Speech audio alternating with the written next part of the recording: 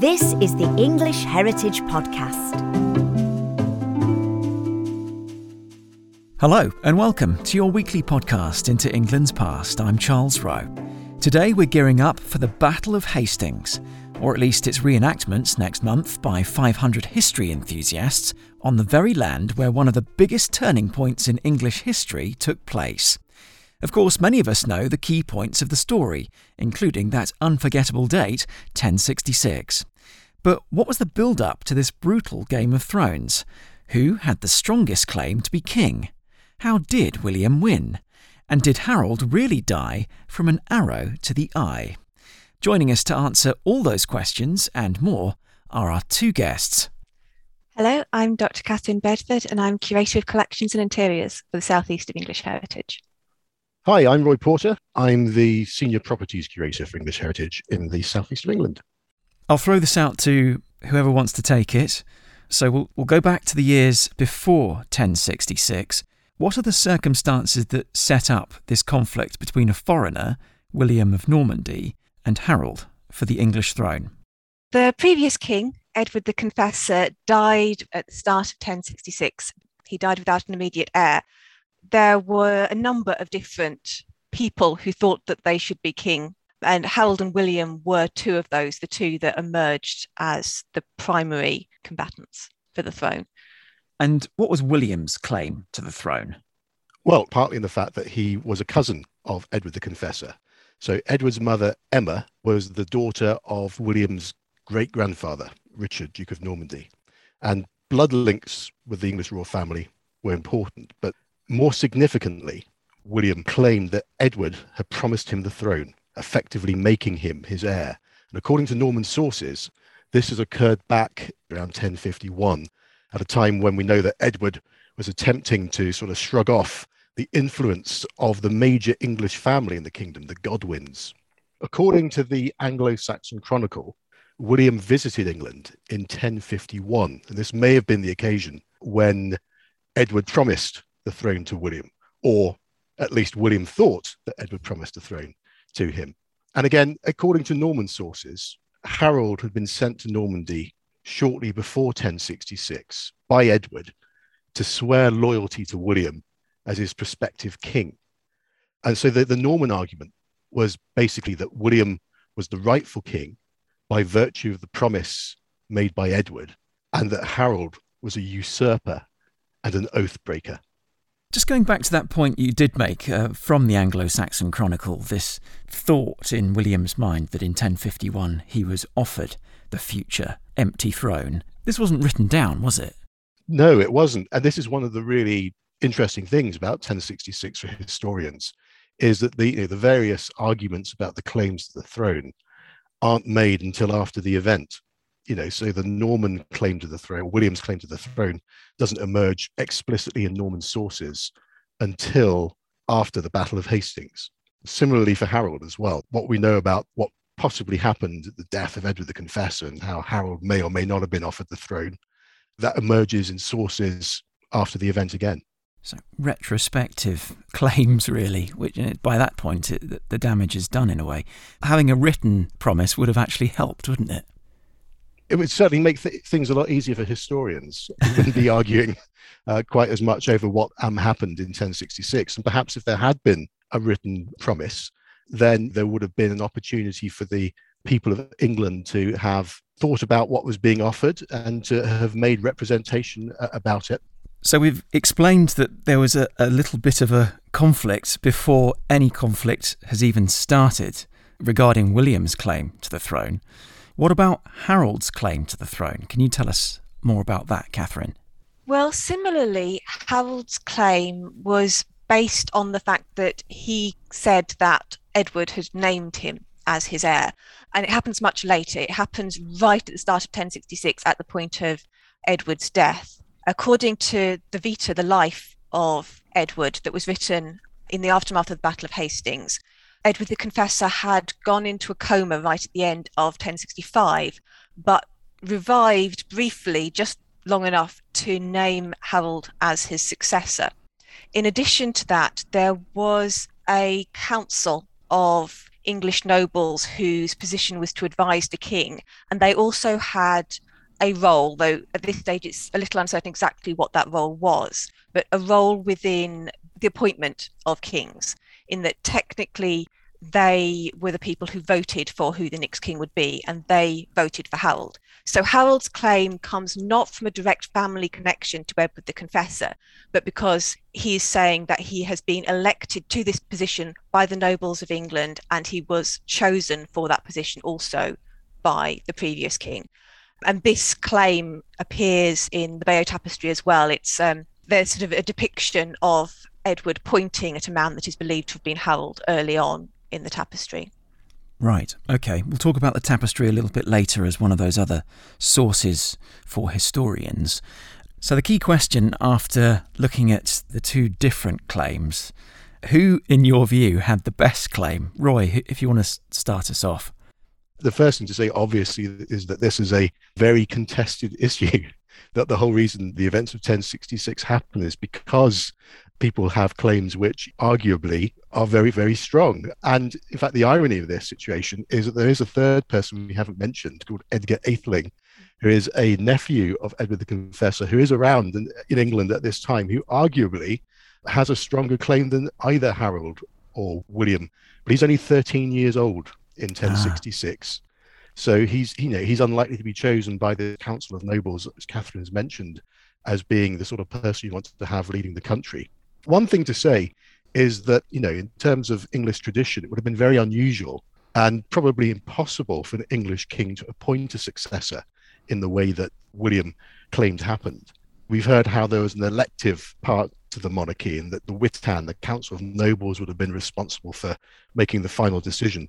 It is possible, though, that the previous king could designate an heir by essentially saying that he favoured a particular person.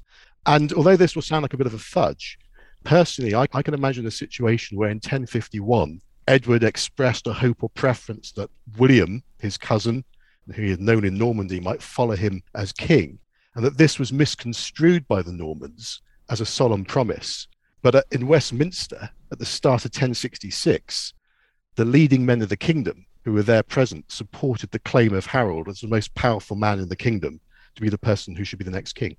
It's fascinating, isn't it? It's a real Game of Thrones sort of scenario, isn't it, really?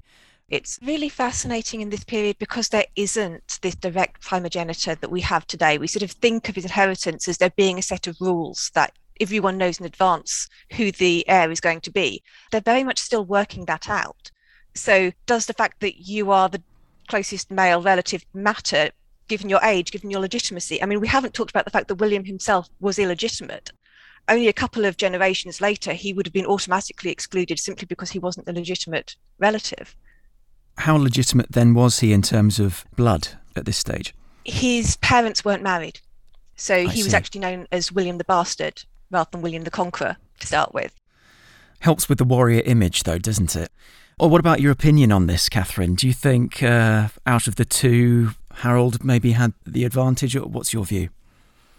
Well, I'm also slightly going to maybe go with the fudge answer, in that because there aren't any strict hard and fast rules in this period, I think that actually what it comes down to is Harold is the one who had been crowned.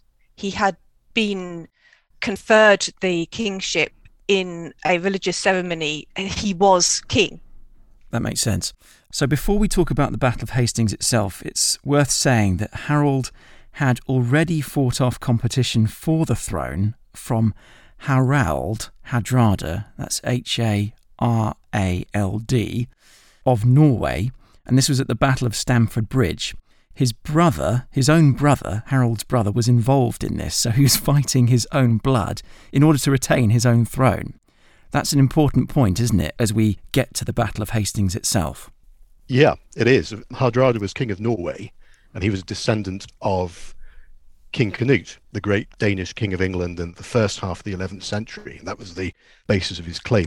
Tostig was Harold's younger brother, and in the year previously, 1065, there had been an almighty falling out when Harold had been instrumental in deposing Tostig as Earl of Northumbria.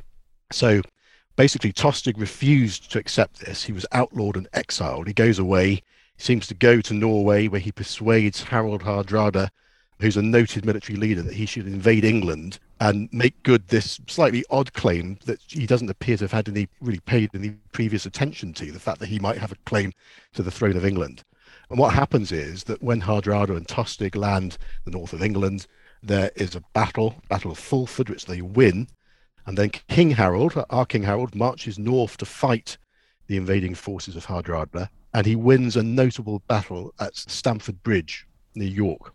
So that's the immediate context as far as Harold's concerned. He's spent the summer on the south coast waiting for an anticipated invasion from Normandy. He's reached a point where his provisions have run out at the end of the summer. He's reached September, and then he receives this calamitous news, this invasion's occurring in the north of the country. He marches to the north of the country, probably thinking that the threat from Normandy has ended because we're now approaching the autumn. The campaigning season has probably come to an end. He wins this notable victory in York, and it's whilst he's up there after the Battle of Stamford Bridge that he receives news that William has landed in Sussex at Pevensey. Yes. And in some respects, before we just sort of get to the Battle of Hastings itself, we've got 4 claims to this throne, haven't we? Yeah. Harold William, the nephew, and also Harold Hardrada of Norway. So there's a lot of battles on many fronts, in a way, politically, before the Battle of Hastings even starts. So in some respects, it's one of those battles that could have a load of prequels, if you know what I mean. Yes, it's very much in the middle of a process. It's not the beginning and it's not really the end either, but it's probably the single key moment within that process. So this key point now about Harold having fought Harald Hardrada of Norway and his own brother at the Battle of Stamford Bridge, that's an important factor regarding the invasion which has just effectively happened now at Pevensey on the south coast, because I'm presuming Harold and his men are tired and surprised by this point. Yeah, and therefore at a distinct disadvantage, aren't they? They're in the north of England. The king has received news that his kingdom has been invaded. He has to make his way to the south of the country in order to do something about this. And so his immediate response, it seems, is to set off towards London. And he makes remarkable progress. I mean, he makes the journey very quickly, which suggests, really a driven march back. Certainly, I say a march, but Harold, of course, and his leading men will be on horseback going back to London. And then you have a slight wait in London, and then Harold continues down into Sussex to confront the invading forces of William and Normandy. So we've got, obviously, Harold and William as the key combatants now. Why were they so keen to fight a battle?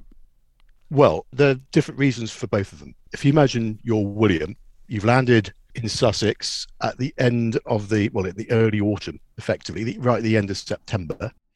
You're in a foreign land.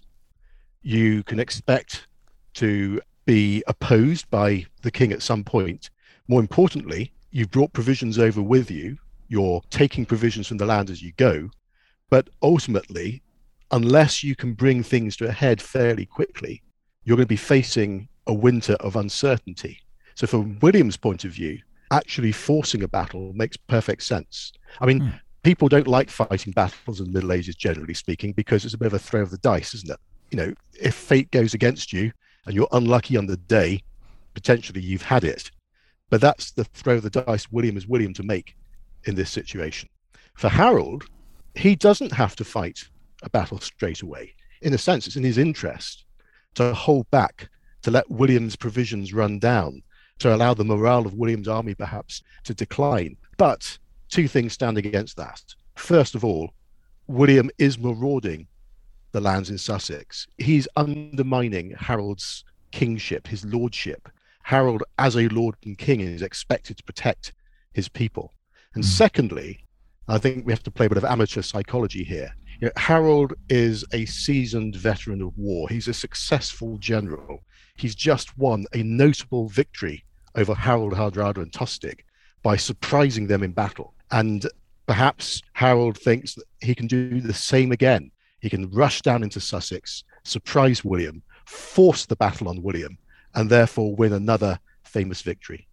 Or just go down there and play heavy defence and hope that William and his men are tired and whatever other reason Yeah, well, that's a very interesting point. That the sources are slightly ambiguous in this, in as much that a lot of the English sources suggest that Harold wasn't ready to fight the battle when he did, and that's one of the explanations for why he ultimately lost it. And it could be, you could argue that perhaps that's what he was going into Sussex to keep William's army contained within the Hastings Peninsula, but didn't intend to fight a battle. Given what he's just done in Yorkshire, my money is on him being impetuous and wishing to fight. And the majority of later sources choose to portray Harold in that way, rejecting the advice of his family that he should wait, for example, and choosing to confront William as soon as possible. But I suppose as well, it's very difficult to not do anything if you've already got a foreign contender for your throne already on your land. In some respects, the match has started. Everything else that happens after that is inevitable. Yeah, well, I mean, as I say, what William is doing is he's actively undermining Harold's position as king. And in fact, the land in Sussex where William is, a lot of that land had been traditionally associated with the Godwins. Some of it was actually owned by the Godwin family. It's sort of Harold's ancestral land, if you like. And so personally, there's the reason why Harold will want to rid himself and his people of this invading force as quickly as possible. It's a bit of an insult, isn't it? Someone coming in onto your land absolutely. And you have to defend More it. than an insult, yeah. It's, and he is a threat. He's a threat to Harold. I mean, one of the things which is interesting is that some of the sources imply that Harold's support within England, wasn't universal. Now, is that another reason why Harold wants to get rid of William as quickly as possible in order to buttress his position? Very interesting. So we've kind of outlined then how the sides might be matched and the various motivations for how they're going to perform in battle. William's forces, do you think they were better prepared for battle in light of what we discussed, Catherine? They've certainly had more time to prepare, and they have been able to set up a defensive position from which they're raiding the countryside. But I don't think we should necessarily just assume that Harold's forces are unprepared. They've had this very fast march down to London, but they did take longer after that in the move into Sussex. So they've had time to kind of recuperate from that immediate rush. And the fact that the battle, we're going to talk about this later, but the fact that the battle lasted as long as it did does suggest that these people weren't completely exhausted at that point. However, I think that there's definitely an element that William was fighting with the force that he had planned to fight with. He had the people that he'd sort of been preparing in Normandy, and he brought over with the expectation that this was his invading force. Harold, on the other hand, he had been waiting on the south coast with a particular force, but at this point he doesn't have that anymore. He had a fleet that he was expecting to be able to use to stop William getting as far as England. He had potentially more archers than were eventually actually at the battle, because it would take much longer for them to travel because they weren't necessarily on horseback. So we can't necessarily assume that, although the forces that Harold was fighting with may have been reasonably well rested themselves, they weren't necessarily the force that Harold would have wanted to have in that moment. I see. So there's arguments really for both sides, really, as to who was better prepared. Harold is definitely in a less good position than William is. Do you agree with that, Roy? Yeah, I think so. Yeah, I think Catherine hit the nail on the head when she said that William is effectively fighting with the forces he expected to fight with. His blood may not be up in the same way that the forces of Harold will be after Stamford Bridge, but he hasn't taken any casualties as far as we're aware. He's in a position where the full strength of his forces effectively can be brought to bear on the day of the battle. Whereas for Harold, his forces, as full of enthusiasm as they might be, some of them will be tired if they've been with him in the north. And by no means will all of them have been with him in the north, of course. It's another thing to bear in mind. But for those who have been, some of them will be tired. There would have been casualties along the way. And so I think the balance of favour is in William's side at the moment before the battle begins. Okay, before we get into the day of battle itself, just talk briefly about historical sources. We mentioned the Bayeux tapestry. That's a 68-metre long piece of embroidery depicting the battle. When was that made? Sometime in the 1070s, sort of approximately within a decade of the events that the battle that it's depicting. There's been a lot of argument as to who commissioned it, but the current theory is that it was William's brother, Odo of Bayeux, and that therefore it may have been associated with the completion of the cathedral there in 1077. Right. Other sources of battle that historians can refer to? What are there? There are lots, actually. I mean, surprisingly lots, relatively speaking, compared to a lot of medieval battles. And of course, the difficulty is that they say different things. And so you have to try and reconcile them. I think that's one of the joys of studying this particular event. It's a cliche to say, isn't it, that history is written by the winners. And it is fair to say that all our very early descriptions of the Battle of Hastings come from Norman or French sources. We don't have an English description of the battle, really, until the early 12th century. Oh, that's a very late afterwards. It was a lot later, and the way in which the events are described by the different nationalities involved, unsurprisingly, is different as well. So you have some sources which are very, very pro-William. So one of our early sources is effectively a biography of William written by William of Poitiers. And you talk about hero worship. That life of William is full of hero worship.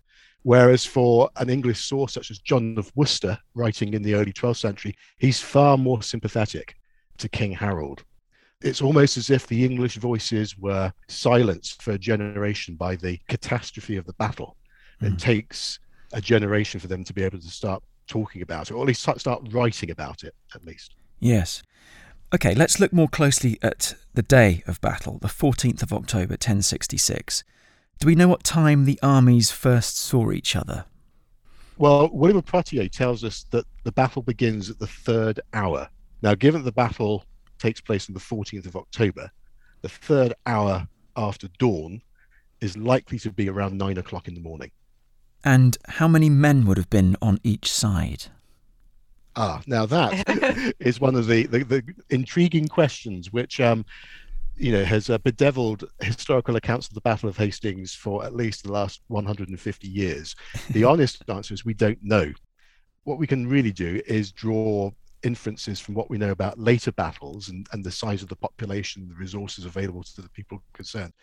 Perhaps the simplest answer to your question is to say that the general consensus amongst scholars is that it's likely there would have been around 6,000 to 8,000 people on each side in the battle.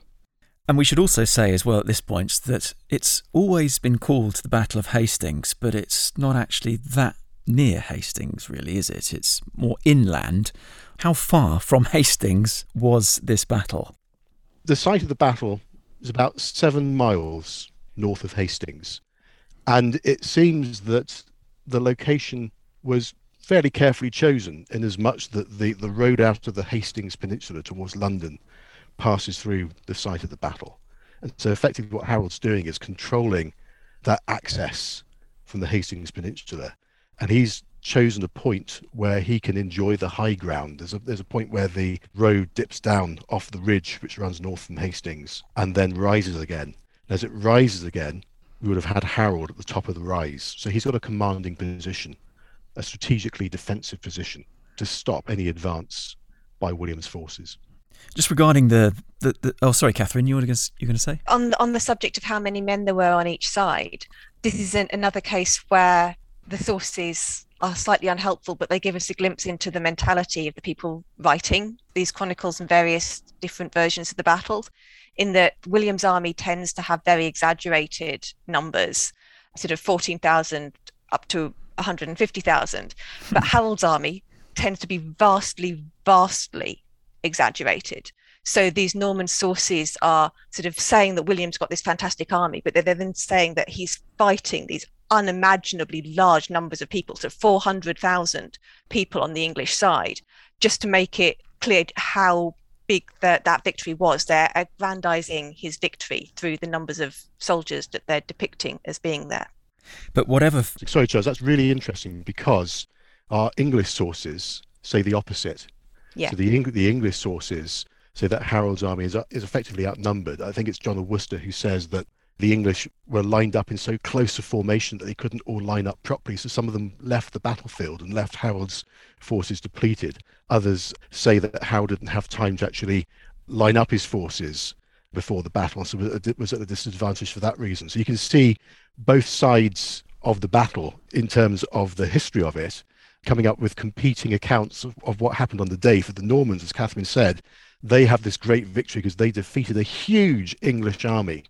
Whereas for the later English commentators, they're justifying why the English lost on the day. And it's because Harold's army wasn't all that big. He didn't have an opportunity to deploy all of his forces. They were fighting at a disadvantage.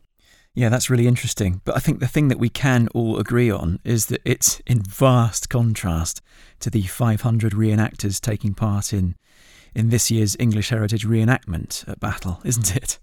Absolutely. The largest number of reenactors we've ever had is 3,000, so we're not getting anywhere close. Wow, amazing. And what about the weapons that each side would have had? There will be a lot of weapons that were in common on both sides. They both made use of shields, they both used swords, they both used sort of spears and lances. But in terms of defining weapons for both sides, the English had their hand axes. They could be used in one hand or two hands, but they were incredibly powerful weapons that you could decapitate a man with a single blow. And on the other side, you've got the Normans, who are making extensive use of bows, in particular early crossbows, and also cavalry forces. They're using horses in a way that the English aren't really. Were the English at all on horseback then? They tended to travel to battle on horses rather than fighting with the horses. They were very, very strong on infantry, and particularly their shield wall. It's a much more defensive style of fighting, one in which you set up a position and it's incredibly difficult for an attacking army to get through that shield wall. Whereas the weapons that are being used by the Norman side are much more weapons for attack. The archers and the cavalry are much more mobile means of warfare. Did Harold's men have archery skills as well, or equipment? There were some archers used by the English side, but they seem to have had far fewer archers than the French. Right. So I'm getting a sense now, I think listeners will be as well, of the military tactics being employed by the Normans and why they were victorious in the end, because they were superior and just more dynamic. Well, they're very dynamic, but that shield wall, don't underestimate the strength of that shield wall. Okay. What do you think, Roy? I agree entirely with what Catherine's just said. I mean, there's a difference in the way in which both sides want to fight the battle. So for Harold, he's got a defensive position. He employs this shield wall, what other Saxon poems refer to as a war hedge. They lock their shields together. They can fire missiles from behind the shields. They can sortie from the field wall to a slight degree, but effectively it's a fixed position. And a lot of the Norman sources talk about the surprise they have at seeing the Saxons rooted to the ground. They're going to hold this position. William's army is far more mobile, and they're trying to poke their way through this shield wall around the edges of it.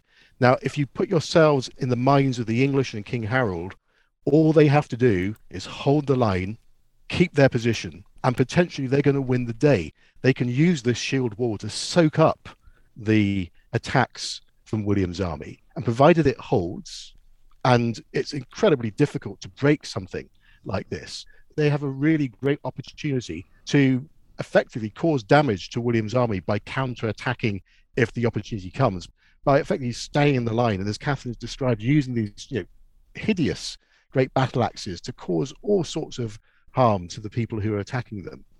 And I think that for that reason, we'd be wrong to think that William's army is superior. I think we often think that because of the fact they employ cavalry. But it's, in a sense, it's a clash between two slightly different military cultures. And in terms of what was happening on the day, Harold's position isn't inherently inferior to William's in that regard. There is a sense and a strategy to what he's doing. I like the fact that we're having a battle within a battle, about the merits of these military tactics and, the arguments pro and con, really. I think that's really interesting. Let's move on to the phases of the battle then, because I understand there are a few. This counterattack thing that you mentioned is going to be a key one, I know. So if you had to describe, in general terms, the phases of the battle, how would you describe it? We're at 9 o'clock at the time that the armies see each other. So what happens next? Well, we're told by William of Poitiers the battle begins with the great sound of trumpets. And William's army consists of skirmishing troops, archers, he has heavy infantry, he has cavalry. What we presume happened during the day is that you have moments where various units of these soldiers go forward to confront the English line. And the general picture which emerges from the descriptions of the battle is that it's incredibly hard fought, that it lasts a long time, but that during the battle, there are pivotal moments where William loses his horse, for example. There's a moment where William is feared to have died and has to raise his helmet. This is actually shown on the tapestry, where he raises his helmet to display himself to his soldiers. But one of the key things which happens in these waves of attack, and I think we have to imagine waves of attack. Can't imagine a battle lasting as long as it seems to have done as being one continuous confrontation. People get tired, horses get tired, horses have to be fed and watered. I think there could be waves of attack during the day. What happens, what the sources all seem to agree on, is that at one point in the battle, there is a retreat on William's side. The Bretons, his Breton allies, break. As they break and retreat away from the English line, that the English people observing this break the shield wall and run down the hill behind them. Now, some of the sources describe this as an event where the English gained the upper hand for a short time. Others suggest that very quickly the tables were turned. But what appears to have happened, generally speaking, is that this was observed as an event, and that it was decided that in order to entice the English line to break, that there would be a series of feigned retreats. Now, to what extent this was really possible, given the way in which armies trained in those days, we're not entirely sure. But certainly this is what comes across in the early sources for the battle, that William's army managed to organize these feigned retreats, and that the English line broke, and that resulted in a critical weakness in the shield wall we've been describing. And it's after that, probably, that King Harold is killed. Now, I say probably because one of our earliest sources for the battle, William of Jumièges, actually says that Harold was killed right at the start of the battle. He's the only person to say that. It sort of ruins the poetry of the Battle of Hastings to think that that might be the case. But I do put it out there as a possibility. Very interesting. Catherine, what's your interpretation of the phases of the battle? Would you largely agree with Roy on these points? Absolutely. You've kind of got a starting position where things are going the way the English had expected. They're repelling these attacks using their shield wall. And then, as Roy said, initially through an accident and then deliberately, the Normans begin to be able to use these waves of attack and retreat to entice the English down. And ultimately, it is Harold's death that makes the big difference. And the shield wall and the English side start to lose morale and start to break up. Of course. Now, regarding this death of Harold, the Bayeux Tapestry does show him dying from an arrow to the eye. Is this accurate? There's kind of two things there. One, whether or not the Bayeux Tapestry does show him dying from an arrow to the eye, and then two, whether he did die in that way. Because actually, early 18th century images of the Bayeux Tapestry suggest that the fact that it's an arrow that appears is actually part of 19th century reconstruction work that was done on the tapestry. It may not initially have been an arrow. Oh, really? And there's also a whole debate as to which of two figures is supposed to represent Harold, whether it's this figure with the arrow in the eye or whether it's another figure being trampled under a horse and attacked with a sword. And these two possible means of death are reflected in the source material as well. So potentially someone's gone in with a needle and thread in the 19th century and changed the Bayeux Tapestry. Absolutely. There was a whole load of conservation work done on the tapestry in the 19th century, and it can be very difficult to establish exactly what happened then as part of that and what's original. And we are fortunate to have some very early sketches from the 18th century that allow us to make some comparisons to before and after. So there was always something in that position in the tapestry, but it doesn't appear to have been obviously an arrow. It didn't have fletchings. Wow, that's remarkable. So if it was there originally, what sort of weapon might it have been? Well, there've been various suggestions. So this person may have been attempting to throw something, or whether it's something else that's going into his eye, but not necessarily a clear-cut thing that even if you accept that this figure in the Bayeux Tapestry is Harold, that what was shown is that this figure is dying from an arrow in the eye. The more we get into this podcast, the more the conflict throws up other conflicts, doesn't it? One of the joys of having all these sources is, as Roy said earlier, you've got so much contradiction between the sources. And as I said earlier, it's almost like a battle within a battle. There's so many little mini battles going on as each idea does battle with itself. That's right. I mean, I think one source we ought to pay particular attention to, though, which we haven't mentioned yet, is a poem called the Carmen, the Song of the Battle of Hastings, written by Guy, Bishop of Amiens. And we think it's incredibly early. We think it's written around 1068. It's probably our earliest source for the Battle of Hastings. And, I'm sorry to say that there's no reference to an arrow in Harold's eye there at all. And, at the risk of being slightly gory about this, Harold's death is described in some detail. He's described as being killed by William and 3 other knights who ride forward towards the end of the battle, through the remains of the English line and hack Harold to pieces. And it's described in quite graphic terms in this poem.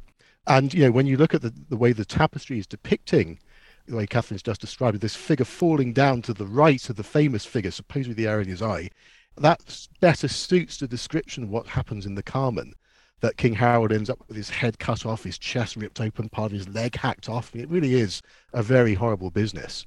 But I think we ought to put that out there, really, that, our earliest source describes something quite horrible happening to Harold. And what appears to happen, again, this is really fascinating in terms of the way the story develops, is that other early Norman sources just don't mention Harold's death. William of Poitiers doesn't tell us how he died, really. William of Jumièges doesn't tell us how he died, just tells us when he died. And the whole notion of an arrow in the eye is a marvelous way of saying effectively that Harold's death was the result of God's judgment. And this brings us back to the question you posed at the beginning of our session today, Charles. Who had the better claim to the throne? Well, if you're William, rather than saying you've just murdered an anointed king on the battlefield, how much better to say that God directed an arrow into the eye of King Harold. Yeah. And by the early 12th century, what the sources are trying to do is to reconcile these different traditions. It's fascinating. By the time you get to Henry of Huntingdon, writing in the 1120s, he has his cake and eats it. He says that Harold was struck in the eye by an arrow, but it didn't kill him. He fell down, and then he was cut down by William's forces. So there is sort of an emerging tradition here. But I do think the fact that an arrow in the eye is effectively an anonymous way of killing a Harold and basically saying this is the judgment of God, which allows William to be put in the best possible light rather than a bloodthirsty king killer. Is it possible to say that the Bayeux Tapestry, as it is, as we see it today, representative of that action of Harold being struck in the eye and then falling off his horse and then, as historians have described, being hacked to pieces? Do you think that it's possible to view the tapestry as that is happening, almost like a cartoon strip? It's possible in that there are some holes in the fabric on the fallen figure that suggest there might have been something going into that figure's eye at some point in the past. But again, that doesn't show up in the earlier drawings. So if it did happen, it may well be that was a 19th century edition that has then since been removed. Okay, and regarding Harold's body then, we've talked about how the historians have described it in various different ways. Is there any consensus about what happened to him after he died, regardless of how he was potentially dismembered? Where's he buried, for example? No, there's no consensus. Okay. Does anyone say where he's buried? There are a few different accounts. His body was identified probably the day after, though exactly how and by who is not necessarily certain. And there have been various versions of what happens after that. According to one version, his mother offered William the weight of her son's body in gold, but she was turned down and she wasn't allowed to bury him herself. And William ordered that Harold's body be thrown into the sea. But whether that or not that happened, there's another story that says he was buried at the top of a cliff. Waltham Abbey claims to have his tomb there. And then there's another later legend that claims he never died at all and went on to do a whole load of other things before becoming a hermit. So there really isn't a consensus. Well, those are all fascinating. Assuming he did die then, which seems to be the bulk of the accounts, his wife, his queen, how did she react to the news? Well, when it comes to Harold's wife, there's a certain amount of confusion that tends to automatically occur because there are two women who can be considered to be his wife, both of whom under English spelling and pronunciation are called Edith. The first of those is Edith the Fair or Edith Swanneck, who was a common law wife. There's a certain amount of debate as to whether she was an official wife, whether it was a marriage that would be canonically accepted. But a lot of stories show her as being the person who identified Harold's body in the aftermath of the battle, that it was secret signs on his body that only she knew that allowed him to be identified. But actually, his more official wife, the one that is absolutely definitely canonically accepted, who he'd only married a very short time earlier, we know wasn't in a battle at that time. She appears to have been in London because in the aftermath of the battle, her brothers came and took her away to a place of safety. I see. Don't really know what happened to either of them after that. They just disappeared from the record. I suppose the presence of a weeping wife, finding the husband's dead body and identifying him and almost confirming the news, would have been perfect material for William to say, yep, it's over. Wouldn't you say, Roy? It's interesting that William's response at the end of the battle to Harold's death, again, the way in which we're told about that changes over time. So, as Catherine said, the earliest accounts talk about Harold's mother asking for the body of her son and offering the weight of the body in gold, and William absolutely refusing to give the body up. By the next generation of writers, the early 12th century, William is appearing far more chivalrous. And so when he's asked a question by Harold's mother, he gives the body up. And then you have this later tradition of Edith Swanneck recognizing the body on the battlefield. Now that may well have been an oral tradition associated with that, but that doesn't emerge as a written source until later in the 12th century in the Chronicle of Waltham Abbey, who claim, of course, that Harold's body ends up there, that's where he was buried. So I'm afraid that William's response and position vis-a-vis the corpse of King Harold is again something which changes over time as far as the sources are concerned.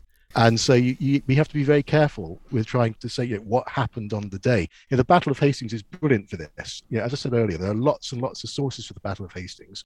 It means we know lots and lots about the battle, but we know very, very little with any real certainty. And that's the paradox of the Battle of Hastings. Yes. Okay, well, what about the thousands or tens of thousands of dead? Were they buried where they fell, or were they carted off to a mass grave by the victors? How did it work? Do we have any clue? Well, we can only go by what's described at the time. And again, the traditions develop over time. So the earliest sources tell us that William arranged for the bodies of his soldiers to be collected and to be buried. The bodies of his English foes, we're told, were left on the battlefield, to be picked apart by carrion. But again, go forward 50 or 60 years, and we're told that William graciously allows the English to bury their dead as well. So, you have to try to reconcile these two very different accounts is quite difficult. I think one thing's for certain, the dead were likely to have been stripped of anything of value, any armor, any weapons, for example. And on the basis of our earliest information, we can at least say that it's very likely that William's forces were collected together, the dead were collected together and buried in a mass grave of some type. If there was a mass grave then, have archaeologists found it? No. Right. And therein lies a tale. It's one of the intriguing issues about the Battle of Hastings is the fact that to date, no real archaeological evidence for the Battle of Hastings has been encountered. There have been odd pieces of weaponry discovered. So there was an axe head found at the east end of Battle Town, for example. But we can't actually say that this is an axe head which was definitely used in the Battle of Hastings. All we can say is it's the sort of axe which should have been used in the 11th century. And this has given rise to the suggestion that perhaps we don't really know whether the Battle of Hastings took place, because we can't fix it with any archaeological evidence. And until we can find that archaeological evidence, we can't be certain that we know where the battle occurred. And one of the things I think everybody would like to find would be a mass grave of some kind of grave pit, because it would help pinpoint where the battle happened. In the absence of archaeological evidence, we have to rely on historical evidence and the circumstances of the founding of Battle Abbey as well. And the historical evidence is quite clear that there was a tradition, at least, that Battle Abbey was founded on the site of the Battle of Hastings. And one of the earliest references to that comes in a version of the Anglo-Saxon Chronicle, where there's an obituary of King William. And it says that on the very spot where God granted him victory over the English. He caused a great abbey to be founded and filled it with monks and endowed it with riches, something like that. And really that, in terms of historical terms, is probably the earliest source we have for the association of the abbey with the battle. And that is then followed by other sources in the early 12th century. And then eventually you get this tradition that the high altar of Battle Abbey was built on the spot where Harold's body was found after the battle, which could make sense because the high altar of Battle Abbey is on the top of the hill of the traditional battlefield. So if you look at all the sources, that suggests that's where Harold raised his standard. If you've got the Bear Tapestry and you read descriptions of the battle, Harold seems to have died close to his standard. So it could make perfect sense, this tradition. But that's all we can say it is. It is a tradition, a historically verified tradition, in the sense that people were saying that within a generation of the Battle of Hastings. But what we can't offer you is any archaeological evidence for the battle itself. Partly, it has to be said, if it is on the site of the Abbey, and I think there are good reasons to think it is, there's first of all been little major archaeological investigation on that site. But secondly, and probably far more importantly, the landscape has changed a great deal. And so that hillside we were describing has been scarped and filled and leveled in places in order to allow the construction of a great medieval abbey on top of it. And then the landscape has been further changed. And one thing I would desperately drive home to everybody today is that when visitors go to Battle Abbey, and they walk through the Abbey ruins, they look over the open ground to the south, don't for one moment think that that open ground to the south of the lovely grassland is the battlefield. The battlefield at Battle would have ranged across the landscape. And as soon as you enter Battle Town, you're effectively on the battlefield. When you're in the Abbey ruins, you're on the site of the focus of the battle. And so you have to reimagine yourself into the landscape of 1066. And it has changed, undoubtedly changed a very great deal over the last 955 years. Yes, absolutely. But regarding the motivations for William putting his abbey there, I believe this was in penance. He's doing penance for all the bloodshed in his conquest, and it's in part as a result of a papal requirement to do so. So he's come over as a conqueror, but he's created a new image for himself despite being a conqueror. He's tried to soften that conqueror image. Well, he would claim that he wasn't a conqueror, that he is claiming what was his by right. But it's interesting that we remember him as the conqueror. Yeah, I mean, whether or not you agree with what the message he was trying to get across is another thing. But I mean, he is coming to England in his mind to claim what is his right. He is not coming to invade or conquer a separate country. We'll get on to our concluding points very shortly, but just to wrap up the battle itself, how long did it last in total? Well, it's starting, as Roy said earlier, sort of just after dawn, so about 9 o'clock, and we know that it ended around dusk. And given when it took place, we know that sunset on that day was shortly before 5 o'clock. So the battlefield would have been pretty much dark by shortly before 6 o'clock. So we're talking 9 hours approximately for the battle. We talked about the tactics. Obviously, it was finely balanced, as I can tell, because obviously it went on quite a long time. But where would you say Harold went wrong tactically? Was it the fact that he was so defensive with the shield wall situation? Well, the thing to remember about the shield wall is you can turn the shield wall into something which is far more aggressive. The English are used to fighting aggressive wars. They don't simply stand still and do nothing, so to speak. And Harold is a seasoned general. What went wrong for him on the day, your view on that would depend on whether or not you think he had insufficient forces around him, that people left him on the battlefield, that he wasn't supported in the way that he should have been, perhaps. But I think, if you want my personal point of view, and this is very much a personal point of view, and I think this is one of the glories of the Battle of Hastings. We're all allowed to have one, given the way the sources play out. My personal point of view is that probably what happened is that during the attrition of the day, the shield wall broke. And the shield wall may well have broken in part because of the enthusiasm of those who were able to rush down the hill and to follow up what they thought was a genuine retreat on the part of William's army. And that once the line started to break in that way, it was easy to then split the English line into separate groups. Once that continuous line was broken, I think that the death knell was sounded, really. But I think the other thing, which, and I go with the poetry of the sources here, I think that Harold's death probably happened towards the end of the day.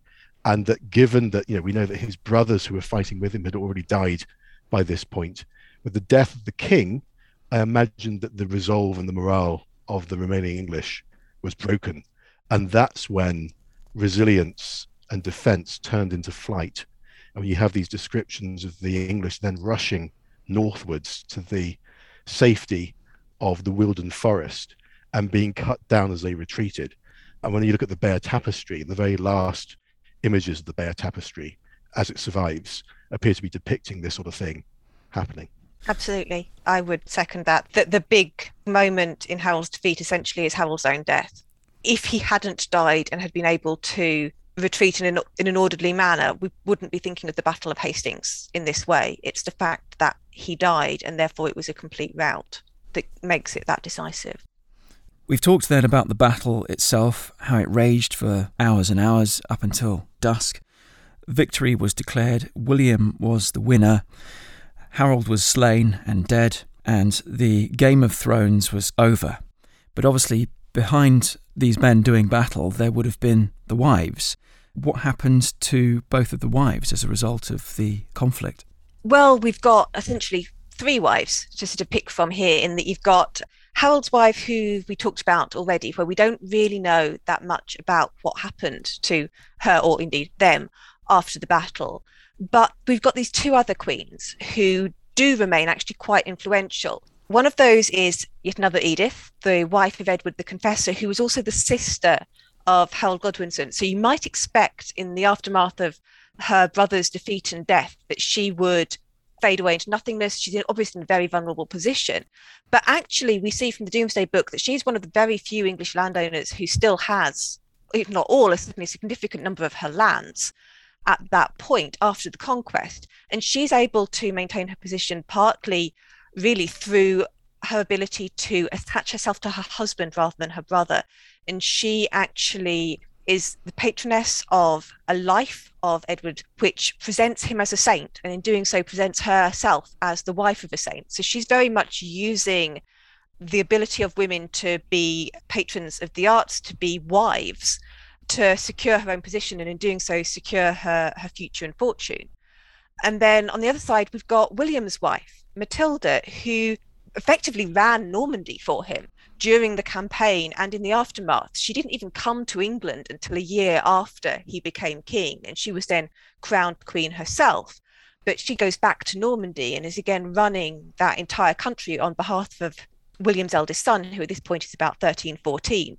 So she's a woman who doesn't do the decorative aspect of medieval womanhood. She is very much a woman who gains a huge amount of authority as a result of the fact that her husband has taken over this whole new country. She is now ruling effectively for him, but practically in her own right. Interesting. Battle of Hastings obviously is one of the biggest turning points in English history. Do you think it's the biggest? It's hard to think of another single moment that has such a big impact in terms of culture, language, law, landholding, the actual individuals who are living and making decisions in the country. It does have a massive impact. What's your view, Roy? I agree with that entirely. I mean, I think it is one of the pivotal moments. Now, the Battle of Hastings is part of the Norman conquest. It isn't the whole of the Norman conquest. So there are other things happening which contribute to this. But Catherine's mentioned Domesday Book. I mean, when you get to Domesday, there are no English earls. There's only one English bishop. Of the, I think, 1,000 or so tenants in chief, in other words, the people who hold land directly from the king, only 13 of them are English. In the next level of society beneath that, the subtenants, only around 10% of them are English, as listed in Domesday. There's a complete social revolution. There's reform of the church, which happens from an English heritage perspective. Castles become introduced to this country in a big way. And as Catherine just mentioned, you have the cultural changes which happen. The fact that the English language emerges out of the Norman conquest. It's a bit facetious to say it, but no Norman conquest, no William Shakespeare. I mean, it's as big as that. And one other thing we often forget about, another big social change. You often read, particularly in slightly older history books, about how the Normans and the English intermarried very quickly, and in historical terms, a new sense of national identity emerged very quickly. It's very clear at the beginning there was real animosity between the Normans and the English. And I think that in part is coloured by the fact that William comes to the throne through conquest.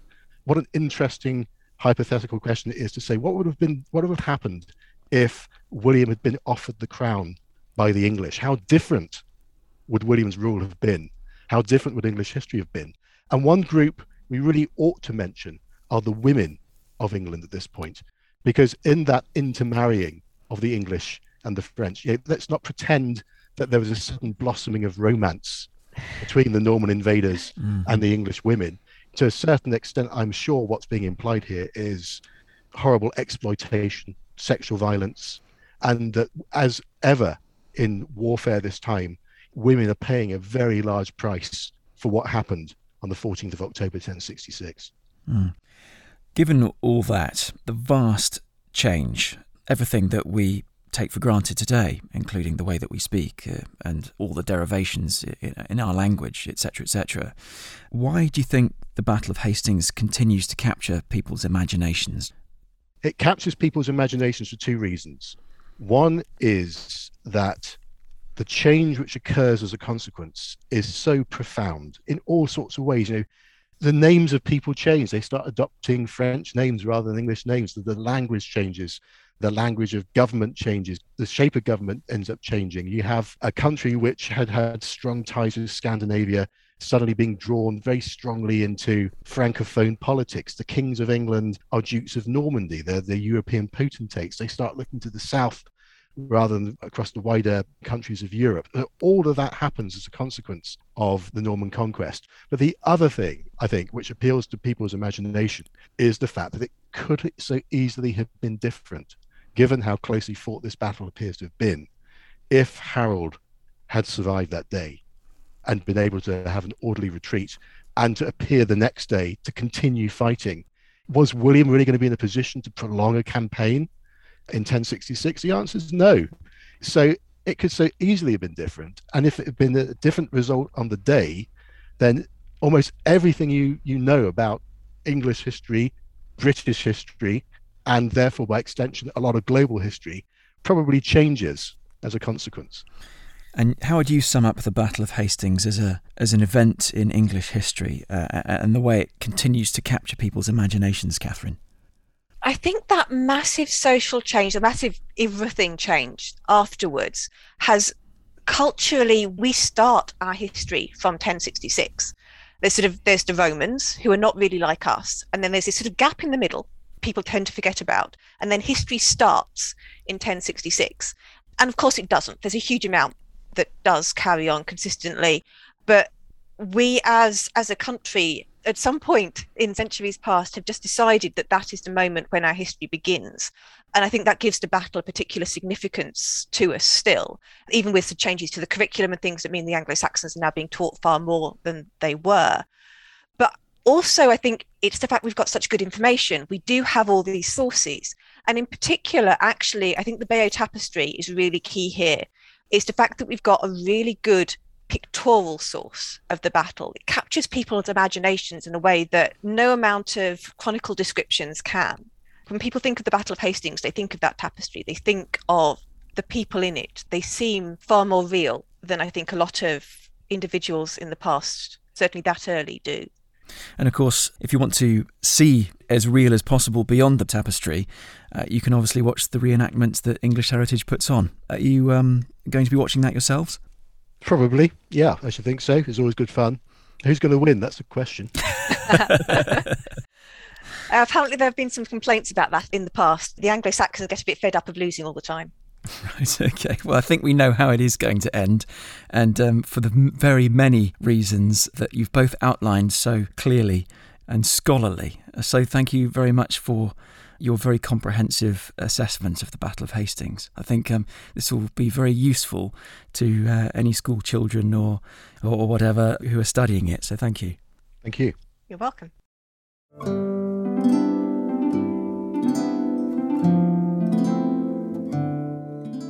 You've been listening to the English Heritage Podcast. Next week, we'll find out how a new exhibition at Brodsworth Hall and Gardens in South Yorkshire seeks to address the site's connection to the transatlantic slave trade. The project's called Liberty and Lottery. We're working with significant contemporary artists and an international research team to produce a thoughtful, balanced response to the story. Thanks for listening. See you next time.